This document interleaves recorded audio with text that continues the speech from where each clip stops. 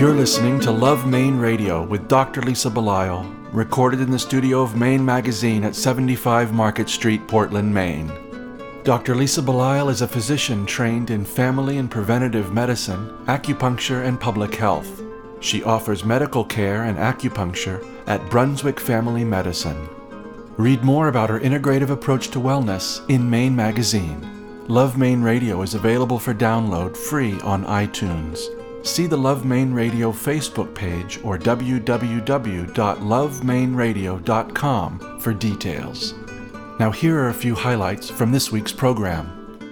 When I'm writing, I can always see everything that I'm writing about. Every scene that I depict in words, I'm also seeing in my head. And yet the interesting thing is, and I think the wonderful thing is, that every reader brings their own memories and experience and imagination to a book. So what they see is not what I see. So if I write a book and 1 million people read it, it's 1 million different books because each one brings their own individual perceptions to it. Love Maine Radio is made possible with the support of the following generous sponsors: Maine Magazine, Marcy Booth of Booth, Maine, Apothecary by Design, Mike LePage and Beth Franklin of Remax Heritage, Tom Shepard of Shepard Financial, Harding Smith of The Rooms, and Bangor Savings Bank. This is Dr. Lisa Belisle, and you are listening to Love Maine Radio, show number 171. Airing for the first time on Sunday, December 21st, 2014. Today's theme is The Giver. What better gift is there than a book?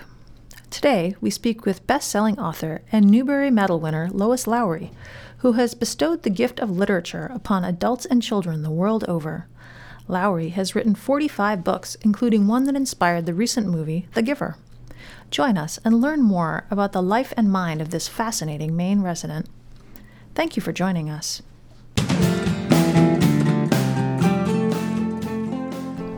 On Love Maine Radio, we've had many distinguished guests across the microphone from me, and none who I think have generated so much excitement here at the Maine Magazine offices as the individual who is with me today. This is Lois Lowry, who is an American children's book author who spends part of her time in Maine, and she's best known, I think, most recently for her book, The Giver, which won a Newbery Award and also has been made into a movie.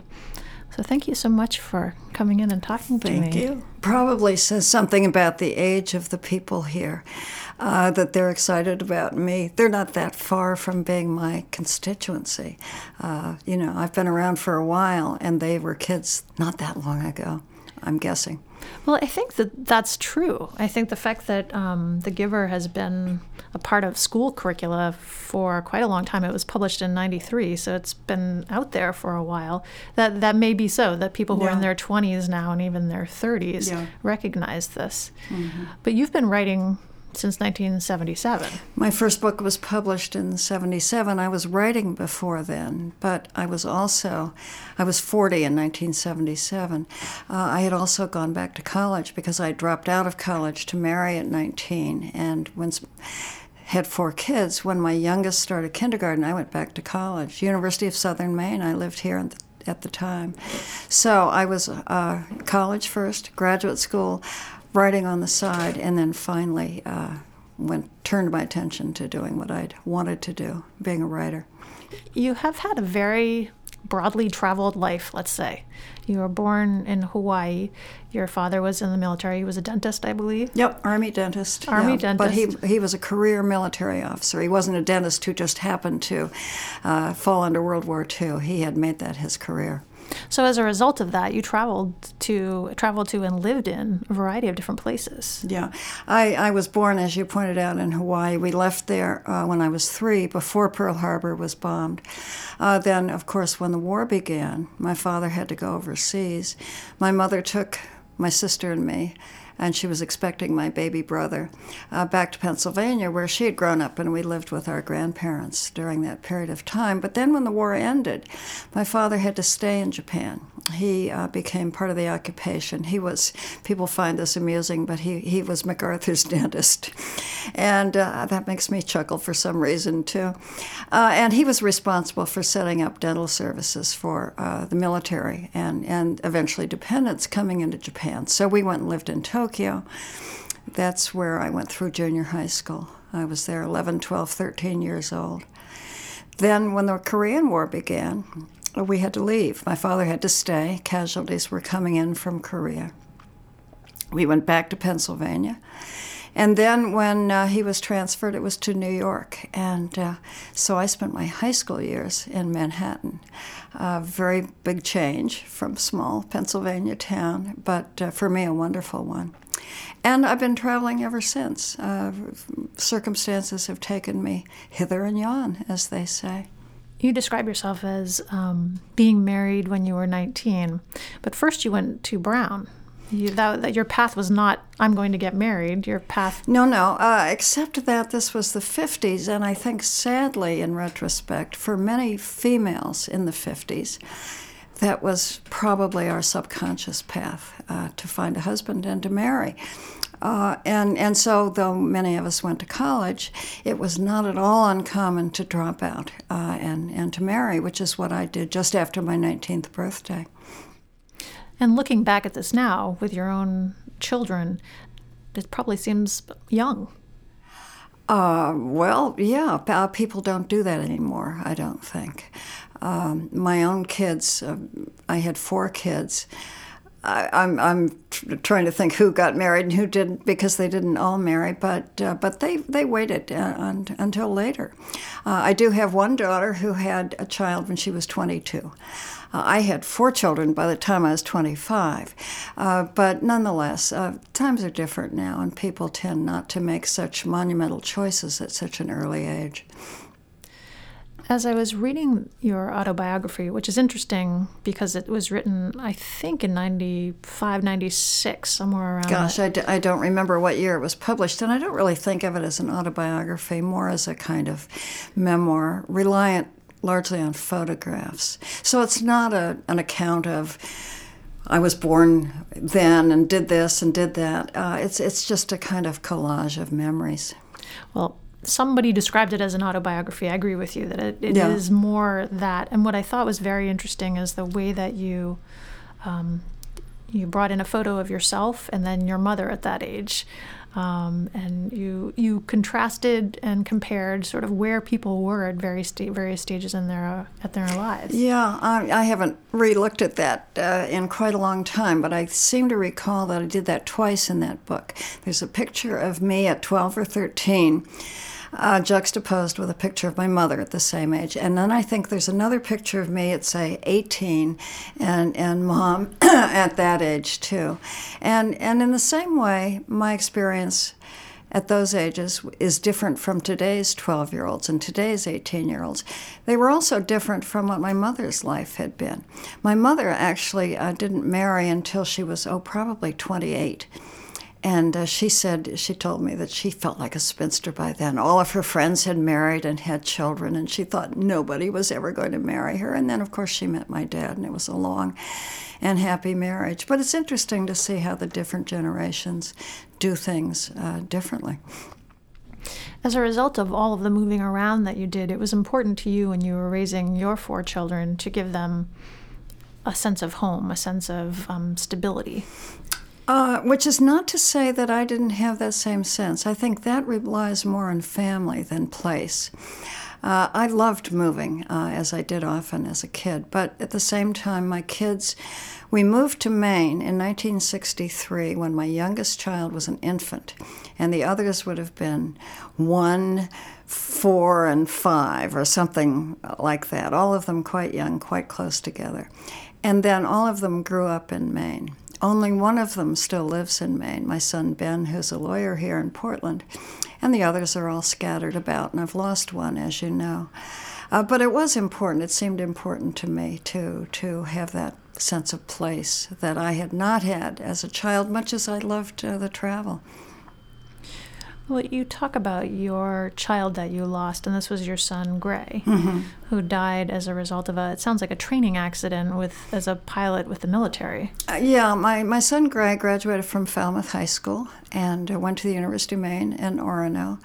Eventually, he got a master's degree in aeronautical engineering, but in the meantime, when he graduated from college, not quite knowing what he wanted to do next academically, he applied to enter the Air Force for pilot training. It was hard to get in at that time. I don't know if this is still true, but here's I start to say it's a funny story, but it's an interesting story more than amusing. Gray was scheduled to, he had passed all the tests, the academic tests, to get into the pilot training program in the Air Force, but he had scheduled a physical. That was the final test he had to go through. And he was a perfect physical specimen. He was an athlete.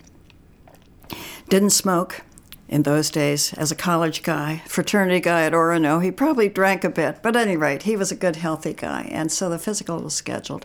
Was not going to be a problem, but he was skiing, and he fell and broke his shoulder skiing. And he had to take this physical, so you don't put a cast on a broken shoulder, of course, but he was wearing I don't know what you would call it, strapped around his body. And he took that off and went into the physical, not telling them that he had a broken shoulder. And he had to do, he told me later, a number of physical tests.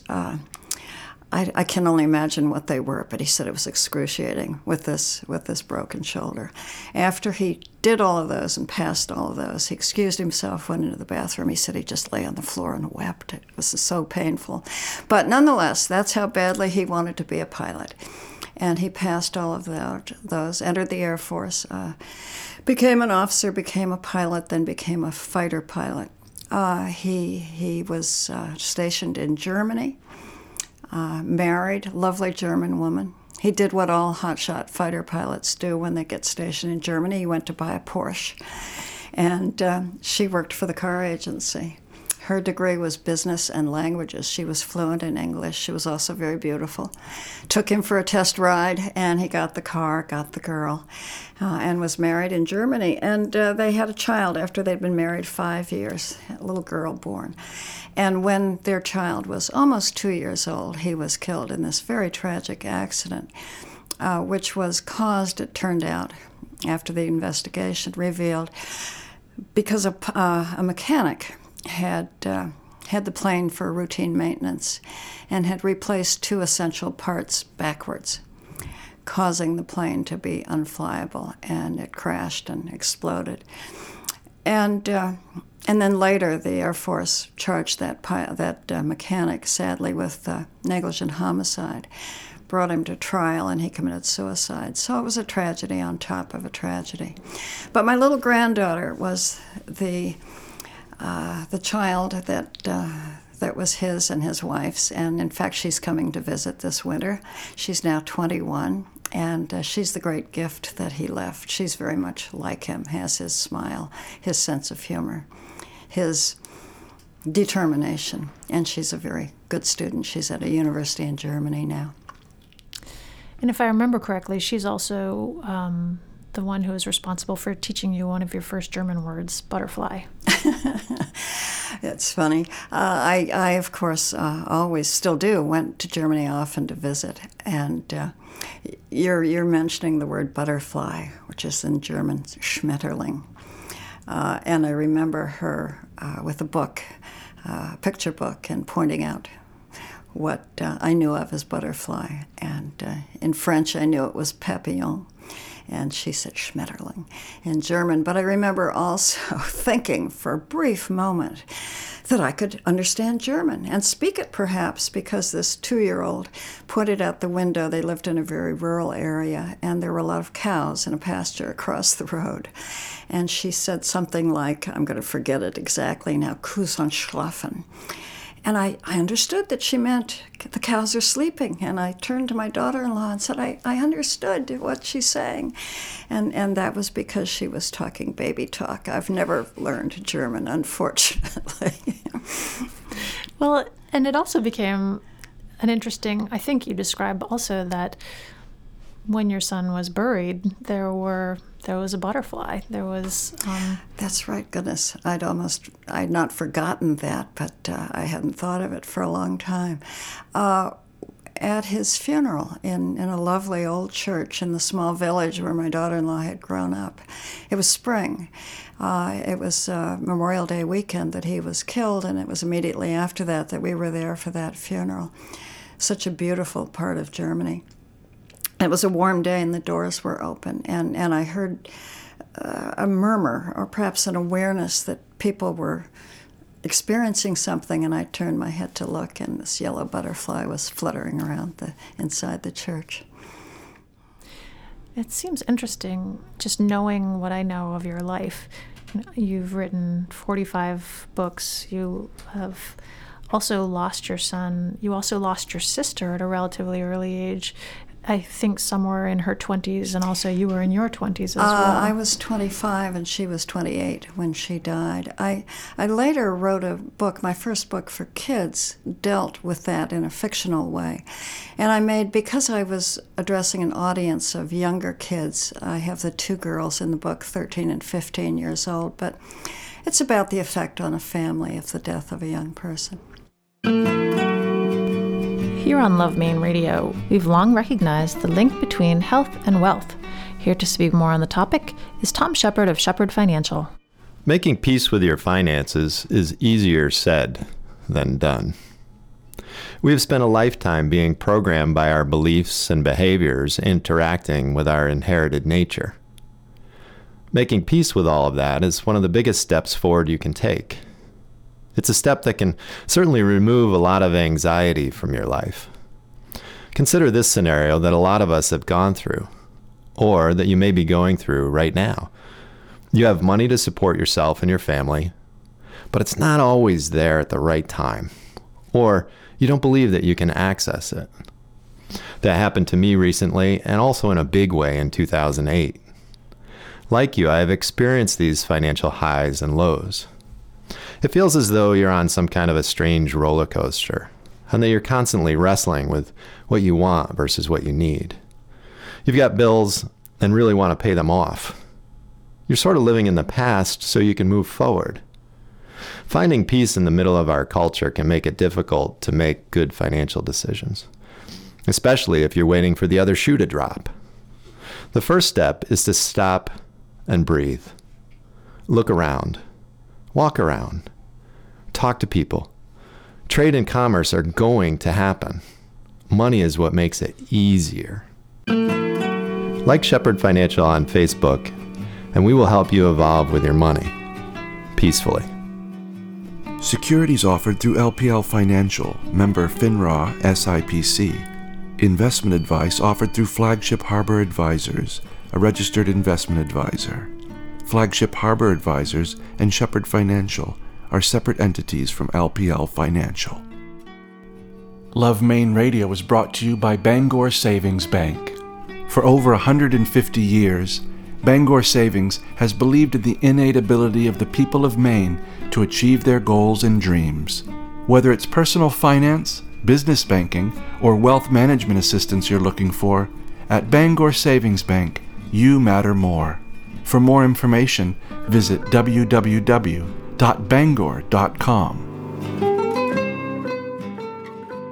When I asked you earlier about this, the idea of resilience and sort of bouncing back from things that happen, you said, well, when you get to be my age, this happens. You're going to have tragedies in your life.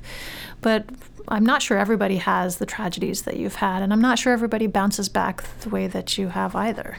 Well, each person as they get older, I'm 77 now, has things they've had to recover from, and they may be different. They certainly are different from one person to the next, but I don't feel singled out for particular loss. I've experienced loss as everybody does. As a matter of fact, it's oddly I started to say subconscious, that's the wrong word, but it's a refrain, a theme throughout the book The Giver, which has become so popular in recent years. The fact that we can't dismiss, tamp down, ignore, forget tragedy. It's part of who we are. Actually, you mentioned earlier that I'd been born in Hawaii. My father was a very good photographer, and we had, from the time I was a child, terrific home movies that he had made. Not the home movies you see where people are, saying, holding up their hands and saying, oh, don't point the camera at me. My father took very fine home movies. And they ended up on big metal reels. I'm using the wrong terminology, but I became aware when he was getting older that those old movies were deteriorating. They smelled awful. So I took them to MIT and had them transferred to videotape. Later, I was looking at them in the living room before I sent them to my father and in Boston. I had a friend there who was a Boston lawyer, but he'd been a naval captain of a nuclear submarine, so he knew Hawaii. He'd been stationed there. And I showed him this film of me as an infant on the beach with my grandmother, who was visiting from Wisconsin. Waikiki, empty beach. Nowadays, of course, it's filled with tourists. But there I am, alone, with my grandmother, and it's quite a lovely bit of film. What I hadn't noticed until this friend pointed out to me is that in the background, on the horizon in that film, moving slowly across the horizon, and he, being a naval officer, could identify it. He said, that's the Arizona. So here's this child playing in this idyllic set of circumstances. I want to say there's a rainbow. There isn't, but you can envision that there might have been. It's so lovely. And yet, crossing in the background behind her as she laughs and plays is a ship that carries 1,200 men who will be dead in a few months. The Arizona still lies under the memorial at Pearl Harbor. And it's an example, I think, of how these things throughout our lives, throughout human existence, coexist. Tragedy, ecstasy, all of them. That becomes who we are and what our lives consist of. In the book that I guess we'll call a memoir, not an autobiography, yeah. You mention wishing after your son had died that you had been able to have a conversation with your mother about the death of your sister.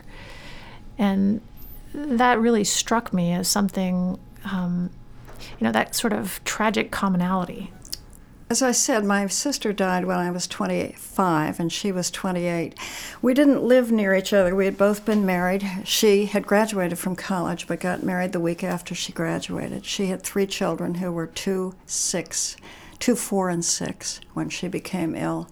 I think 3, 5, and 7 when she died.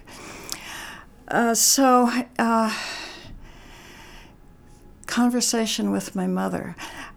Certainly my mother lived to be 86, and certainly there were many years after the death of my sister. And yet, for reasons that I don't now know and never did, I guess, she and I never really sat and talked about that experience. My parents were very reserved people.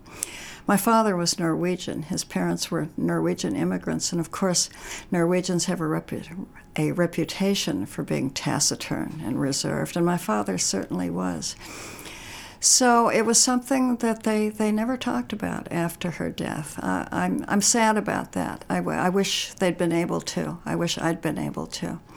Certainly after my son's death, so many friends and my surviving children have been able to reminisce about him and to talk about that experience in a way that my parents and I never did.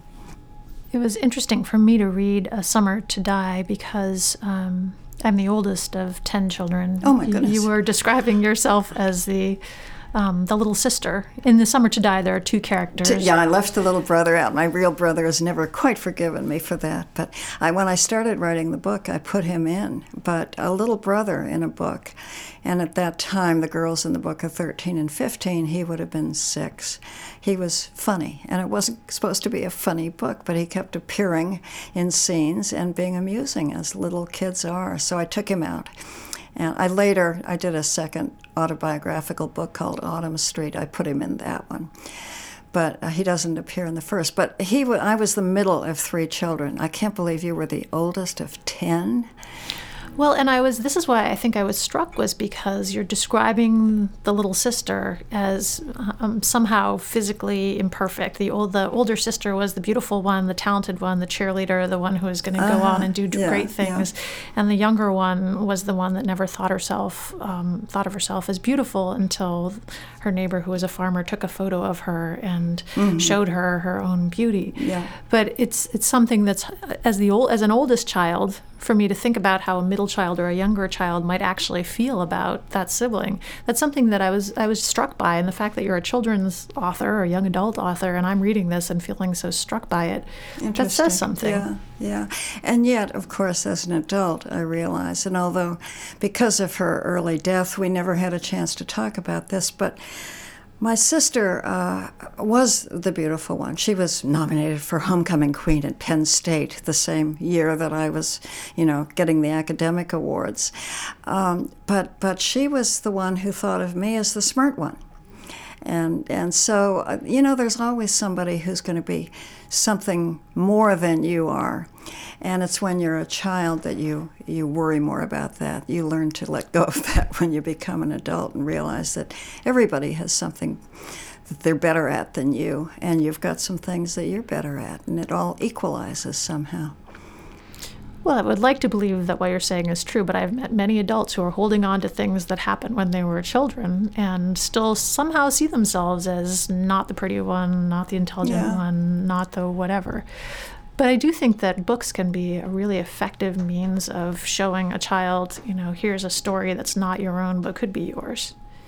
I think one of the reasons kids, and I can speak of myself as a kid who was an avid reader, one of the things that we look for in books as young people is a character that we can identify with.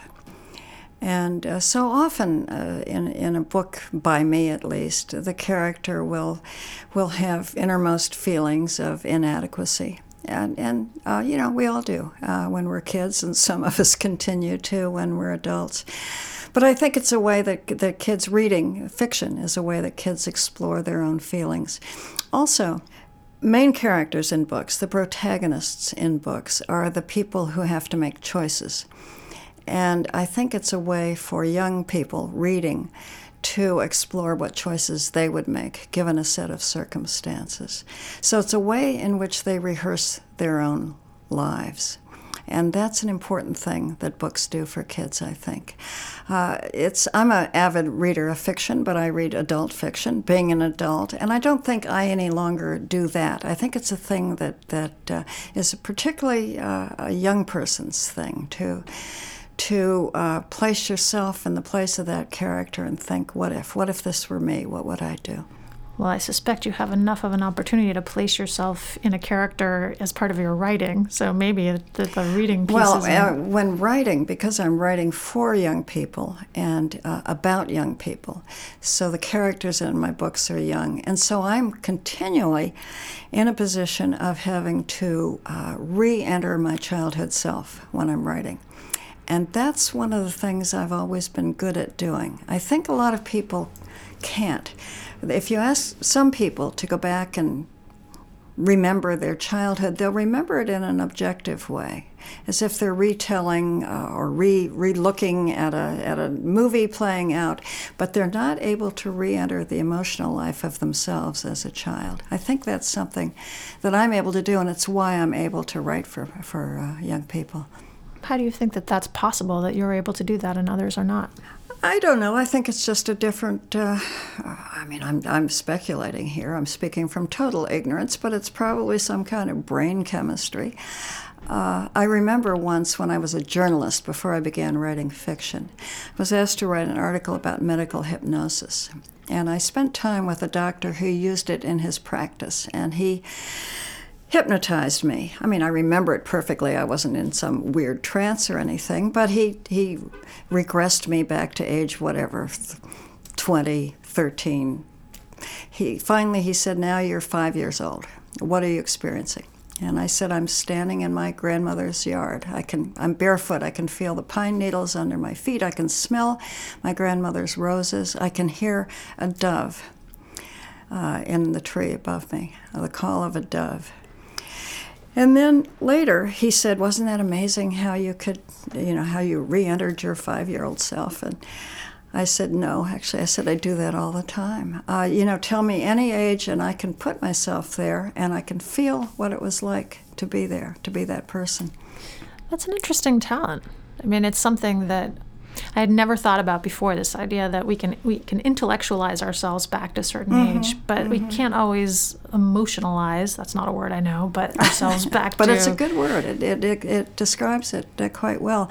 I can give you another example. When I was in 4th grade, 8 years old, I had skipped 2nd grade, so I was a year younger than my classmates. But 8 years old in 4th grade, I wrote a hateful note to another little girl. It's something you do when you're in 4th grade, sadly. And my teacher, Miss Louise Heckman, had me stay after school to discuss this because my note had made Ruthie Fisher cry. And when I think of that moment, I can see Miss Heckman. I can see the dress she was wearing that had a little pattern on it. But I see it blurred. It's because there were tears in my eyes. And I'm looking out through those 8-year-old eyes once again. I'm reliving that experience. It still makes me feel terrible. A, that I did that. B, that I got caught. But it's just an odd sensation of having re-entered a younger self. As a physician and small business owner, I rely on Marcy Booth from Booth, Maine, to help me with my own business and to help me live my own life fully. Here are a few thoughts from Marcy. I can't imagine that I will ever be an artist. While I appreciate all kinds of art, I know that creating it is just something I'm not able to do. I don't have that kind of talent, and I find myself in awe of the people who do. Realizing that all of us have different and unique abilities, and that we can't be good at everything, is a tough thing to admit. It's a lesson I teach my children, but it's a lesson we all need to remind ourselves of as adults. Recognizing your strengths and talents early are keys to happiness and success. And leveraging those talents that others have is another key to a success. So while I may never have a gallery exhibition of my artwork, I find great joy in knowing that what I and my entire team have is the talent to help businesses run better. We are the leverage an entrepreneur needs to be successful. I'm Marcy Booth. Let's talk about the changes you need. BoothMaine.com.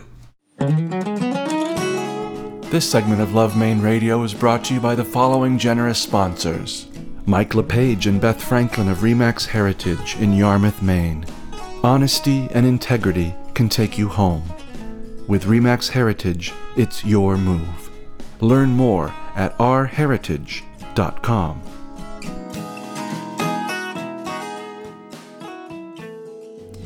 So that ability to re-enter your younger self and to create worlds that become books has to coexist with this ability to be an adult in this other world that we call real. You were a mother, you were a journalist, you're now an author who does a lot of public speaking and connecting with people. You seem able to kind of hold these things. I do. I have a normal adult life, adult friends, adult things that I do. Still working and doing a lot of professional things. Last week I was making a speech in Clarksdale, Mississippi. Next week or week after next I'll be doing the same thing in Savannah, Georgia. And yet when I'm by myself at work, at home, at my computer, that's when I turn into my other self.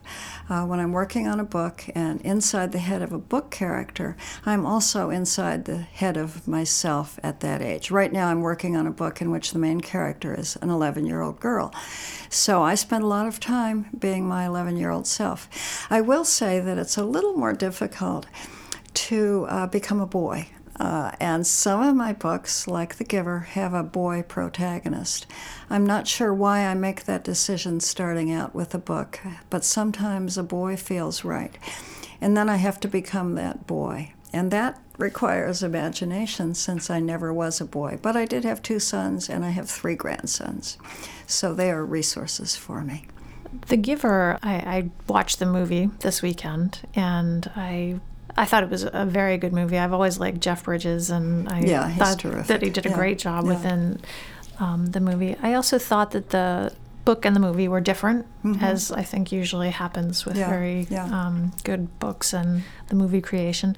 I'm wondering how you feel about this thing that you wrote back, published in 1993, which is about the time that your granddaughter, I believe, one of your granddaughters was born. Yes, exactly. Like it's an entire lifetime ago. Yeah. And it's still kind of walking around. It's walking around in classrooms across the country. Exactly. And it's also walking into my computer all the time, because every day I still get email from readers. Used to be regular mail.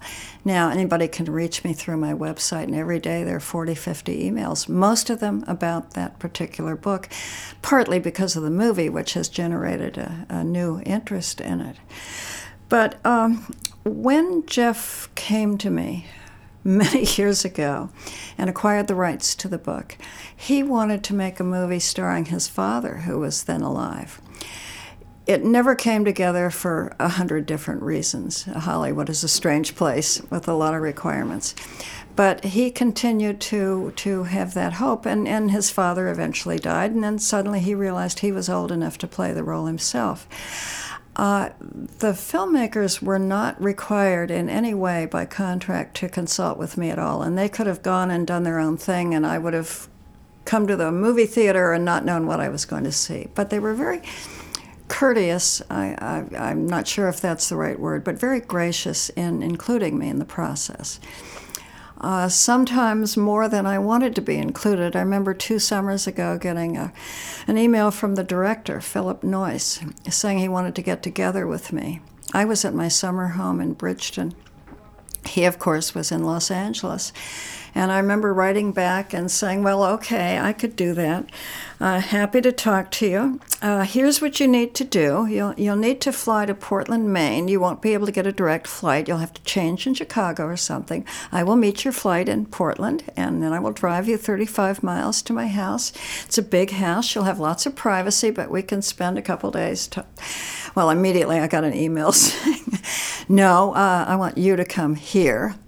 And it was disruptive to my summer. That summer, and then this immediate past summer, it just took all my time. But in the meantime, they had also wanted me to go to South Africa for the filming. And then this past summer, I was in San Diego, Los Angeles, Las Vegas, New York. And I didn't really want to be that involved, but at the same time, I was gratified that they valued my opinion. When they were filming, outside of the 4 days I spent in South Africa watching, the director emailed me almost every day, sometimes several times a day, just seeking my advice on very small things. Sometimes he took my advice, sometimes he ignored my advice. There were, as you pointed out, changes made. I knew that from the get-go, that there would have to be. It's an introspective book. There's not a lot of action. A movie is a visual medium. They had to add action, and they did. One thing they did that I was at first troubled by, but later came to terms with, is the fact that they made the kids in the movie older than in the book. In the book, they're 12, the boy, the main character, and his 2 best friends. In the movie, they're older, 17 perhaps. And that was done for purely pragmatic reasons. Their market research told them that teenagers, a large part of the movie audience, won't go to a movie about 12-year-olds. And so they didn't want to lose that segment of the audience, and that made sense. And another reason was that if you work with kids in a movie, they're limited by law to how many hours a day they can work. And if they had 12-year-olds as the actors, it would have doubled the time of the filming, cost a lot more. At any rate, when I saw the kids, I met the kids, then I watched some of the scenes being filmed, and I realized right away it was going to be okay because of the way the kids in the movie and in the book are brought up. They're completely naive and unsophisticated, so that they're like 12-year-olds. And right away, watching them, I don't know if you had this experience, but I could see that it was okay that they were a little older. I just asked them, please, not to turn it into a teenage romance. They assured me they would not. But because they're older, because they're teenagers, and because the boy has this friend who's this gorgeous 16-year-old girl, of course he's going to have romantic feelings for her once he begins to acquire feelings. And so that had to become a part of it. I think it wasn't overdone. They used some restraint. Well, as I said, I did enjoy the movie. I also enjoyed the book, and I had gone back and reread the book because I have a 13-year-old, so I had gone back and read the series sort of as she was was reading it, and I was struck by the fact that both are very compelling in kind of different ways. Yeah, and people who want a movie to be exactly the same as a book are always going to be disappointed. A movie's a different medium, and it can't be the same thing. The only movie that I recall where a book and a movie seemed, at least, I'd have to go back and reread and rewatch to ascertain this for sure, but To Kill a Mockingbird, I think, is the one that felt so much exactly like the book. But even so, I think there were some changes made in that as well. You've described this ability that you have to go back into a younger self and really feel that younger self. But for you, it also seems that you have a strong visual sense. I know that photography has been an interest of yours.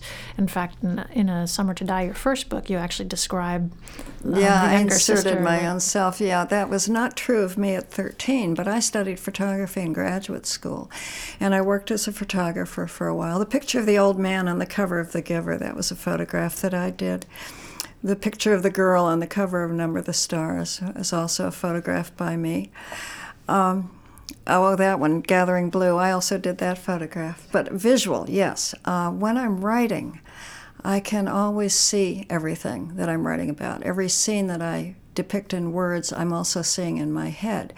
And yet the interesting thing is, and I think the wonderful thing is, that every reader brings their own memories and experience and imagination to a book. So what they see is not what I see.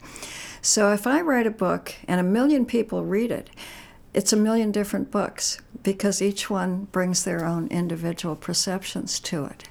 But nonetheless, when I'm writing it, I'm seeing it exactly. I could, if I were a painter, I would be able to paint each scene as I write it.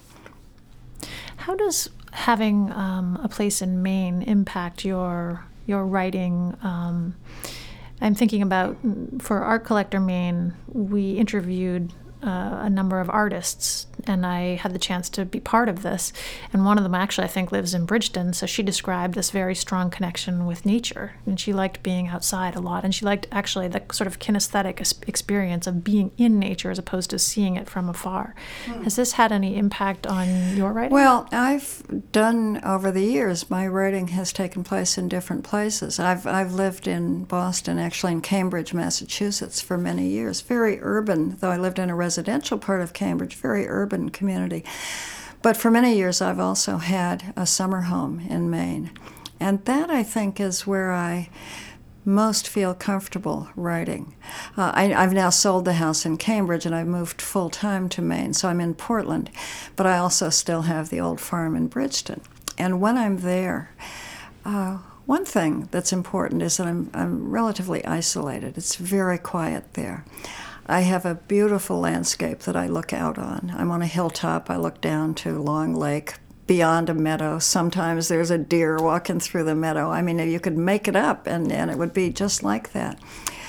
And I think that sense of being solitary and quiet is important to me when I'm writing. And yet, I did it in an office in Cambridge, Massachusetts, looking out at traffic as well. So part of it is just a function of the imagination. You began publishing books when you were 40, which was the same time that you got divorced. You recreated yourself from the person, that you were from 1 to 19 or 0 to 19, or the many people that you were, and then 19 to 40, and then 40. I was a wife and a mother, and then the time for being that passed. And my kids were grown, and I embarked on a career. I've been very fortunate with it, that I chose the thing that I was best at and that I love most. And so I think the luckiest people are the ones who make a living doing what they love, so that you can get up every morning excited about what you're going to do that day. And that's what my life has been like. I don't know that it's a form of recreating myself, really, because that person who went at age 17 to Brown to study writing had a special scholarship for a writing program that Brown had at that time. That's the same person I still am. I just took some paths along the way and leaped over some obstacles and indulged some other things that were also, I've always loved kids. I always wanted kids. So I've never regretted having 4 children. It was probably kind of foolish to have them at such a young age, but if I hadn't, then my life would have taken a very different turn. If I had graduated from college, for example, I wouldn't have been mature enough to be a writer successfully. I probably would have entered the world of publishing, since that was my interest. I would have perhaps become an editor, and maybe I would have been good at it, but it would have been a different life from the life that's turned out. There was a time when the apothecary was a place where you could get safe, reliable medicines, carefully prepared by experienced professionals, coupled with care and attention, focused on you and your unique health concerns. Apothecary by Design is built around the forgotten notion that you don't just need your prescriptions filled, you need attention, advice, and individual care. Visit their website, apothecarybydesign.com, or drop by the store at 84 Marginal Way in Portland and experience pharmacy care the way it was meant to be. Experience chef and owner Harding Lee Smith's newest hit restaurant, Boone's Fish House and Oyster Room, Maine seafood at its finest. Joining sister restaurants The Front Room, The Grill Room, and The Corner Room, this newly renovated 2-story restaurant at 86 Commercial Street on Custom House Wharf overlooks scenic Portland Harbor. Watch lobstermen bring in the daily catch as you enjoy baked stuffed lobster, raw bar, and wood-fired flatbreads. For more information, visit www.theroomsportland.com. I did enjoy reading in something that was out there, because there's a lot of information out there about you. It's a good thing, I think. I hope most of it is true. I think, well, and this said that your divorce was largely due to the fact that you really had just grown apart in very significant ways. And I think that for people who are, and maybe this is true, maybe it's not true, but I think that for people who go through something as difficult as a divorce, to have that be the main reason is often the case. Oh, yeah, I think particularly people who married young and weren't grown up yet. And I was 19 when I married, had just turned 19, and my husband was 21. We were kids. And then we turned into adults, but we were adults who probably would not have married each other had we met as adults. So, nonetheless, we were married for 20 years and had 4 children. And so I don't regret that. It's just the way things were. There was also a funny scene that I'm recalling now that I actually laughed out loud. I was sitting on the plane reading this about the man that would eventually become the next significant man in your life. Uh-huh. About, I believe he was your insurance. When I moved to Boston, 3 years after I was divorced, I continued to live in Maine, and then I moved to Boston. I could have lived anywhere because I have a portable profession. But I've forgotten where my kids were at that time, but perhaps still in New England, except the one who ended up in Germany. But at any rate, I moved to Boston, drove my little car to Boston to an apartment that I'd rented by reading a Boston newspaper, and discovered I had no place to park because I didn't have a residence sticker. So I embarked on this quest to be able to have a parking place in Boston. It required my registering my car in Massachusetts, which I tried to do, and they said, no, you must have Massachusetts insurance. So I'm spending 2 days walking around Boston on this quest. So I went to an insurance agency to buy Massachusetts insurance, which I did from a secretary. Then walked back to the registry, registered my car, Any rate, and then a couple days later, I got a phone call from the head of the insurance agency saying it's our policy to take new clients out for coffee. Are you free after dinner this evening? And that turned out to be the man with whom a year later I moved in. We bought a condo together. And he died 3 years ago, but we'd been together for 32 years. But in the interim, the first time he called you, you said you weren't really sure you actually wanted to be with him. And in fact, you were just worried he might take your insurance away or something. And that was one Well, I don't remember, but it seemed odd. And actually, he later confessed it was not, of course, their policy to take new clients out for dinner, or coffee it was.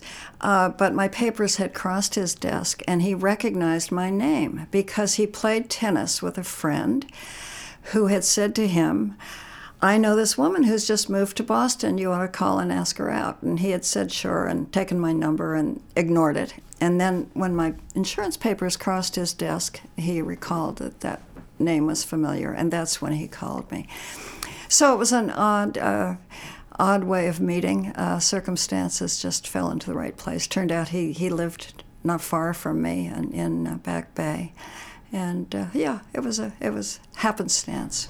But you didn't initially think that you wanted to connect with him. You were kind of tired of dating, and you said, "Well, I'm looking for a guy with a beard." When you're single at age 40, dating is not fun. And I had met some weird people, including one who, in a coffee shop, had taken my the bill. He had sat down next to me in a coffee shop. He was a very attractive man. We got to talking, and he invited me out for dinner or something, and I felt as though this wasn't, I don't know, it just seemed kind of odd, and so I said no. And he picked up my bill for my 37-cent cup of coffee, that's how long ago this was, and balled it up in his hand and threw it at me. And he said, I could buy and sell you. And then he stormed out of the coffee shop, and I thought, my God, what if I'd invited him to my apartment for dinner? So at any rate, I'd had enough strange experiences like that I was not rushing to meet any new men. And so I said to Martin kind of jokingly that I really liked men with beards. And actually that's true. If I walk into a room still and there are 100 people in the room and 3 of them have beards, I think that those are the most intelligent people in the room. I mean, it's stupid, but that's just a... That's just a thing I think. And so when I said that to him, he started growing a beard, and he had a beard for the 32 years that we were together. So as I'm talking to you, it's clear that you enjoy the work that you're doing, that you are currently doing. I love my life. I love my work. I wake up every morning with a sense of exhilaration and anticipation that something new is going to happen today in my mind, in my computer, in my life. It's a wonderful way to exist. And you also, you mentioned how old you are.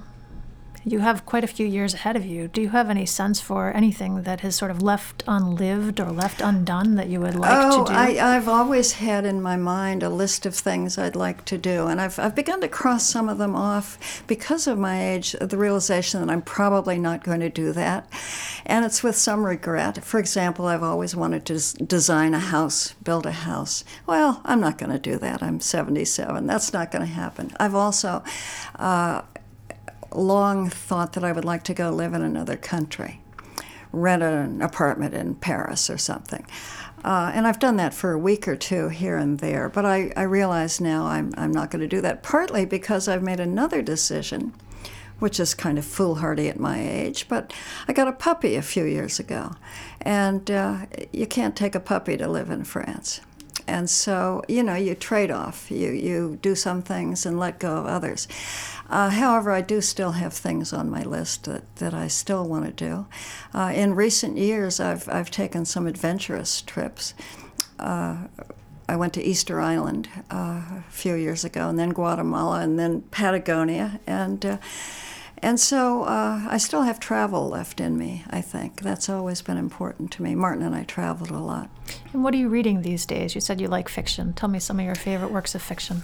I just read, I like all kinds of fiction. I like a lot of nonfiction too, but I like British mysteries. And I just picked up a book the other evening about 8 o'clock, thinking I'll read for a little bit. And it was called The Paying Guests. I can't remember the author's name, but it is a British mystery. And 2 in the morning, I was still reading that book because I could not put it down. And I mentioned that to a friend in San Francisco in an email. And I just got an email from her yesterday saying, thanks a lot. I was up till 2 in the morning reading The Paying Guests. So that's my current recommendation. Lois, I really appreciate your coming in and talking with us today. Oh, thank you. Thank you. It's been a pleasure for me. We've been speaking with Lois Lowry, who is a children's book author who lives in Maine. Tell me how people can learn more, if they don't already know about you, which I suspect that they do if they're listening, but how can they learn more about you and your work? And Well, I have a website, www.loislowry.com, and there's a lot of stuff on there. And since I've put that stuff on there, it's all true. If you go to Expedia, you might find stuff that is a little more fictitious that other people have put there. But you just Google me, you'll find out whatever you need to know. Well, thank you very much for all the books that you've written and all the places that you've been and the people that you've been in touch with and all the children whose lives you've touched and adults whose lives you've touched. Oh, thank you. You have been listening to Love Maine Radio, show number 171, The Giver. Today's guest was author Lois Lowry. For more information on our guests and extended interviews, visit lovemaineradio.com. Love Maine Radio is downloadable for free on iTunes. For a preview of each week's show, sign up for our e-newsletter and like our Love Maine Radio Facebook page. Follow me on Twitter as Dr. Lisa and see my running, travel, food, and wellness photos as Bountiful One on Instagram. We'd love to hear from you, so please let us know what you think of Love Maine Radio. We welcome your suggestions for future shows. Also, let our sponsors know that you have heard about them here. We are privileged that they enable us to bring Love Maine Radio to you each week. This is Dr. Lisa Belisle. I hope that you have enjoyed The Giver Show. Thank you for allowing me to be a part of your day. May you have a bountiful life. Love Maine Radio is made possible with the support of the following generous sponsors: Maine Magazine, Marcy Booth of Booth, Maine, Apothecary by Design, Mike LePage and Beth Franklin of Remax Heritage, Tom Shepard of Shepard Financial, Hardingly Smith of The Rooms, and Bangor Savings Bank. Love Maine Radio with Dr. Lisa Belisle is recorded in the studio of Maine Magazine at 75 Market Street, Portland, Maine. Our executive producers are Susan Grisanti, Kevin Thomas, and Dr. Lisa Belisle. Audio production and original music by John C. McCain. Content producer is Kelly Clinton, and our online producer is Ezra Wolfinger. Love Maine Radio is available for download free on iTunes. See the Love Maine Radio Facebook page or go to www.lovemaineradio.com for details.